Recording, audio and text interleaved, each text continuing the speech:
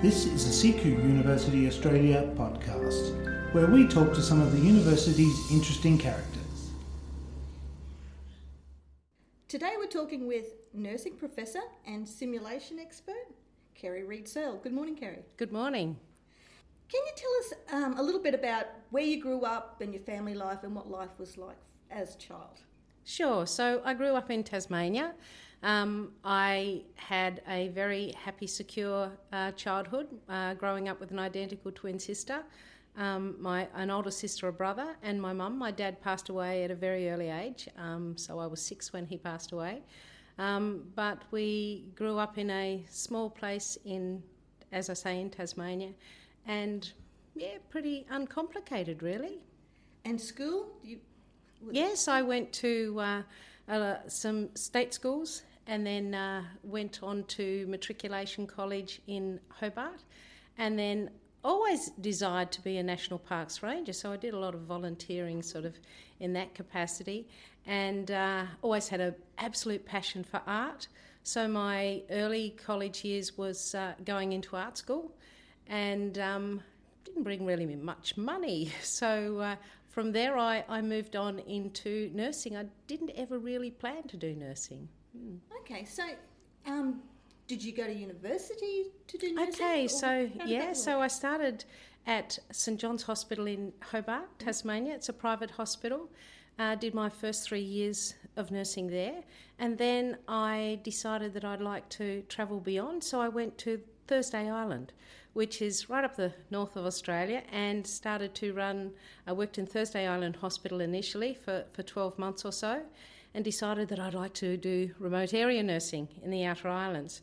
And they said, oh no, you're actually not qualified enough. You need to be a midwife to be able to do that. And so I thought, okay. So I left Thursday Island, actually with my kayak, and started paddling around the Fijian Islands. And when I was over there, I got a telegram to say, actually, you can have a job in the outer islands. So I came back to the Torres Strait, and I worked in the remote area as a remote area nurse in the outer islands for quite a few years.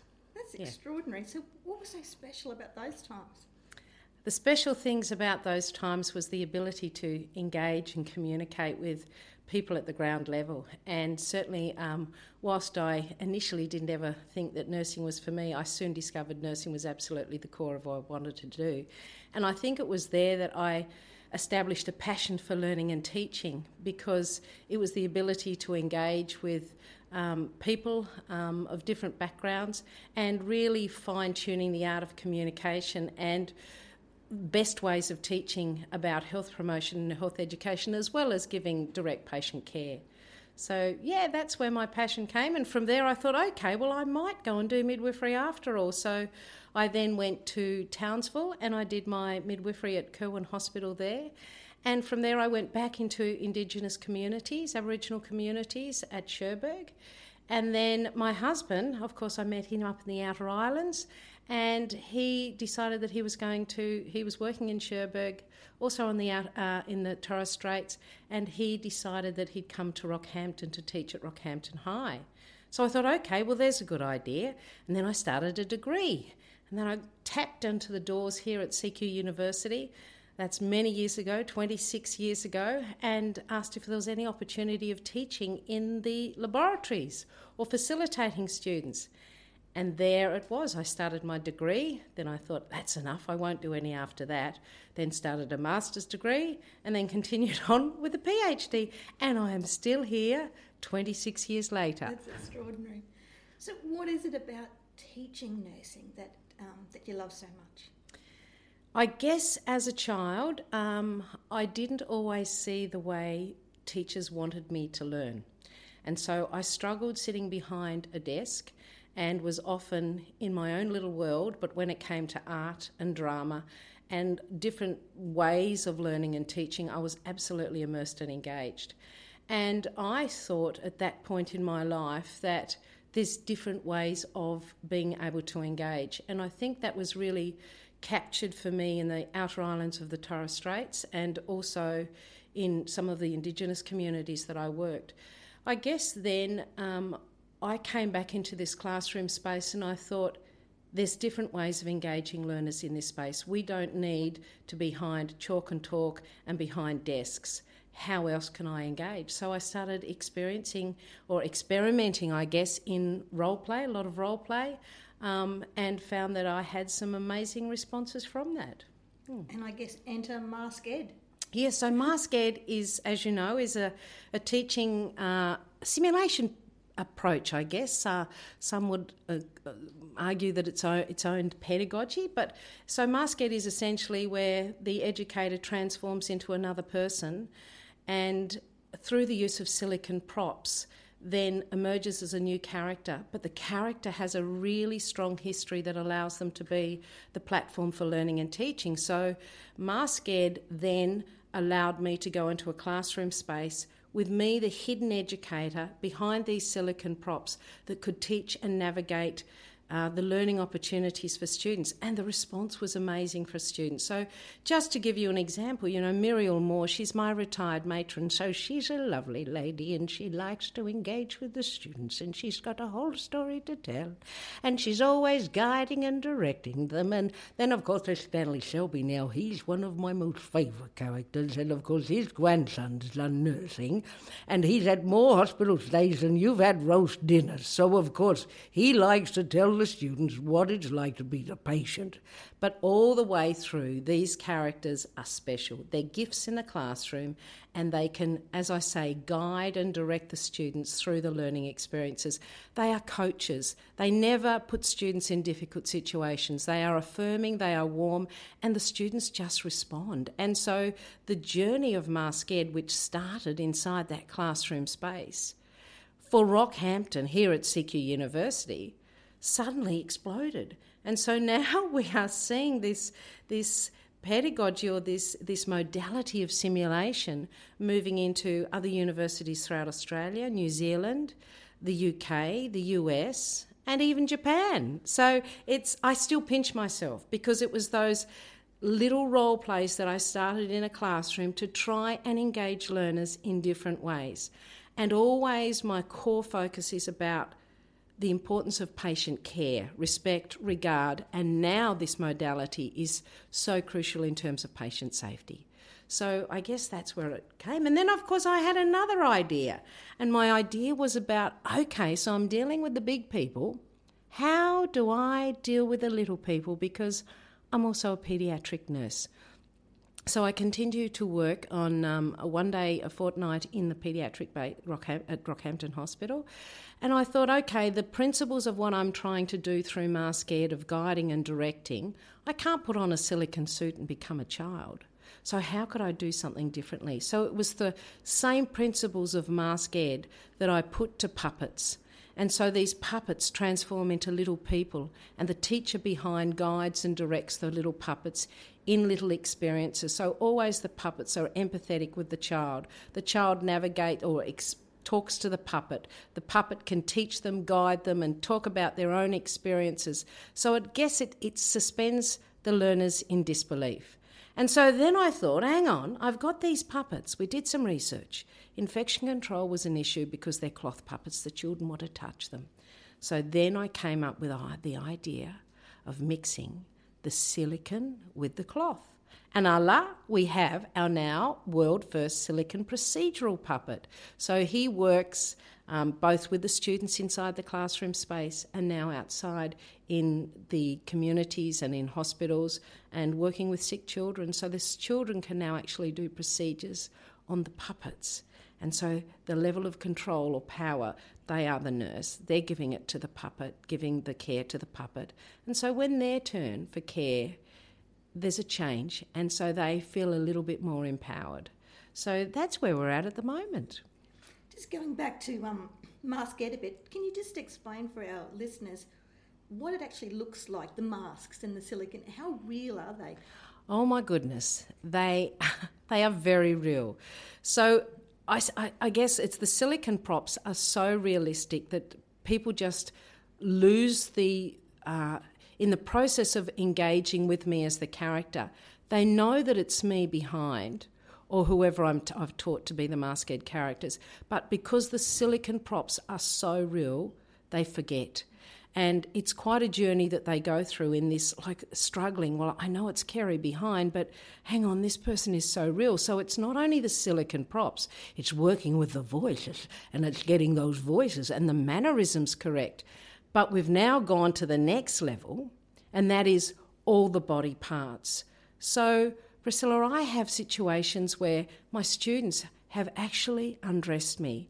They're showering me, they're catheterising me, and this is where the challenge lies, that there is no other simulation that we know of that allows students to be in such vulnerable spaces with the character in the safety net of a classroom. So there's a whole heap of ethics around this, but the realistic props, students just are totally immersed inside it. So in other words, what we're now struggling with, what is it that we're actually doing? Because we can't really be the teacher in this space where students are dealing with intimate body parts, because a teacher doesn't expose themselves.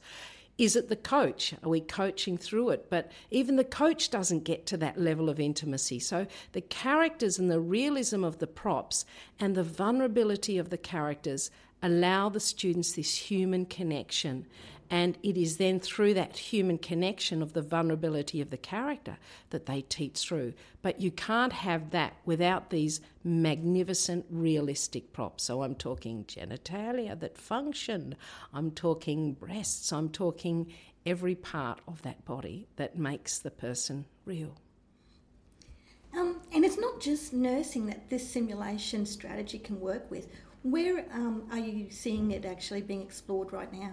Okay, so we've now got this not only in nursing, but we have it in psychology and social work. We have it in occupational therapy. We have it in physiotherapy.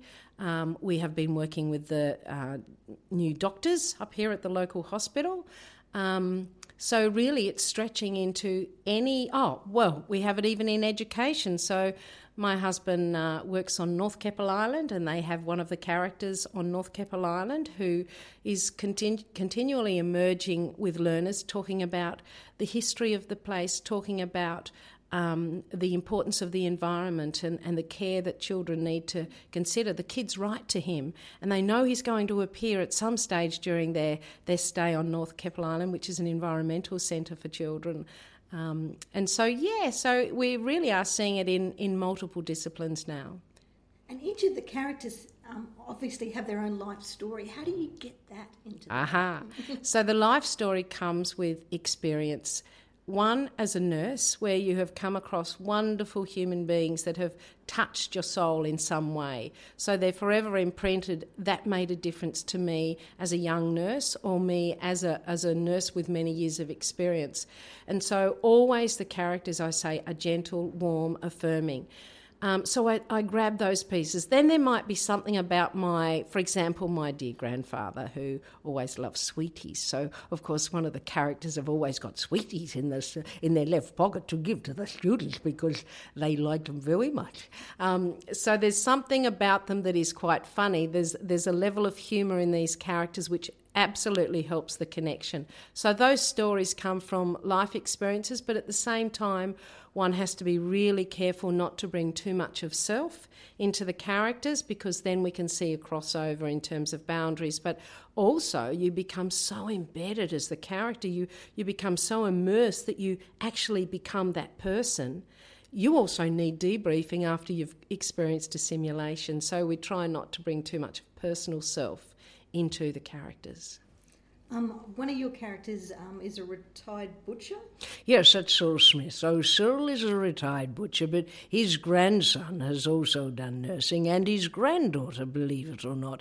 But he also worked for the paramedics. He was an ambulance driver for many, many years. Of course, the first aid guru, so knows first aid like you wouldn't believe. But he too has had many, many hospital experiences, so he can tell you what it's like.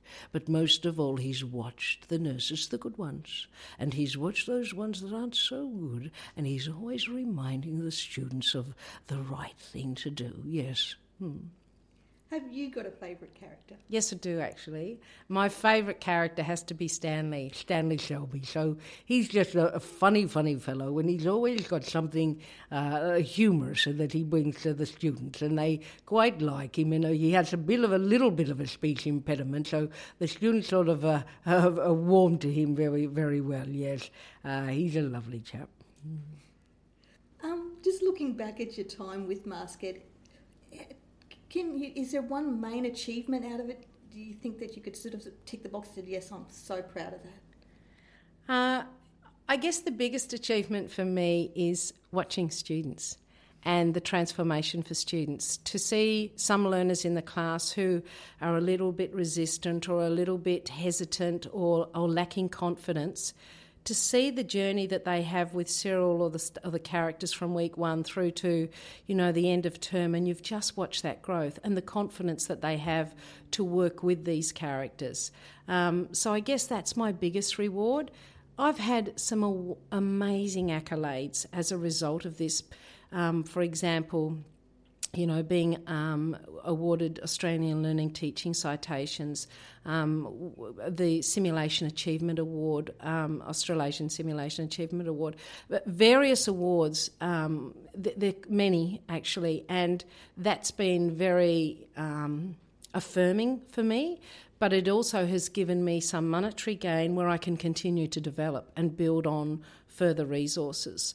So I guess, that's great. Affirmation from peers has been wonderful. The connections with other universities, running workshops to see people so engaged and excited about what they then can do for their own learners. And ultimately, as I say, when it comes around patient care, that this has the ability to really prepare learners for some of the most difficult aspects of patient care. One of the questions we're posing our people with the podcast is to find something quirky. I think we've found it, but is there anything else about Kerry that we might not know? Oh, yes, there's lots about Kerry that you don't know.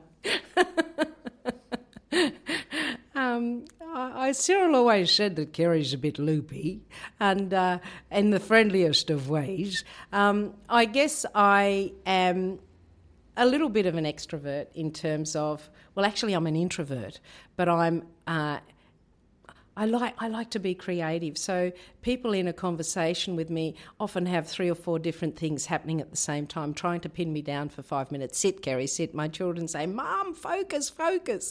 I guess there's some outdoor activities that I really enjoy. I love sea kayaking. I'm passionate about sea kayaking. I've taken up the ukulele, which is a whole heap of fun. And most recently, I've joined a gospel choir. So there you go. Awesome. Can you sing us a tune? No. And I'm a mad potter as well. I love pottery, so anything creative.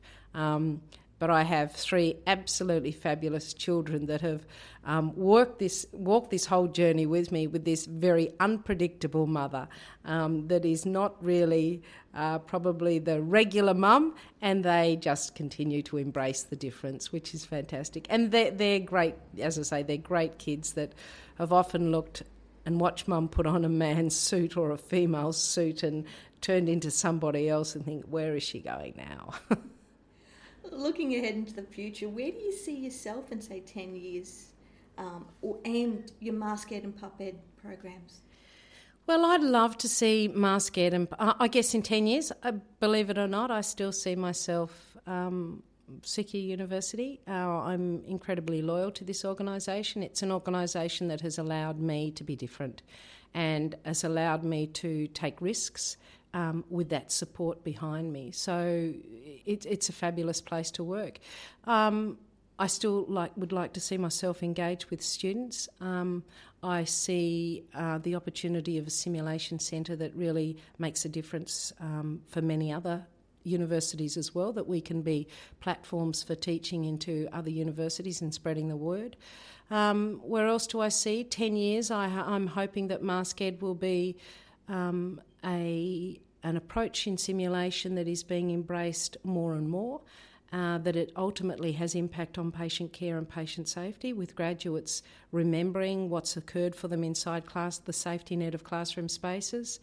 And I hope there's going to be somebody that carries it on, that there'll be people, and I strongly believe there are already people that are passionate about it. We're recruiting higher degree students now who are researching in this space, and we've had several people who have taken MaskEd on in other universities who are now receiving teaching awards for their work inside MaskEd with their own learners. So I just see it spreading, and to me that's... If I died tomorrow, I know that perhaps there's something that I've left behind that might make a difference for both learners and, as I say, the outcomes for patient safety and care.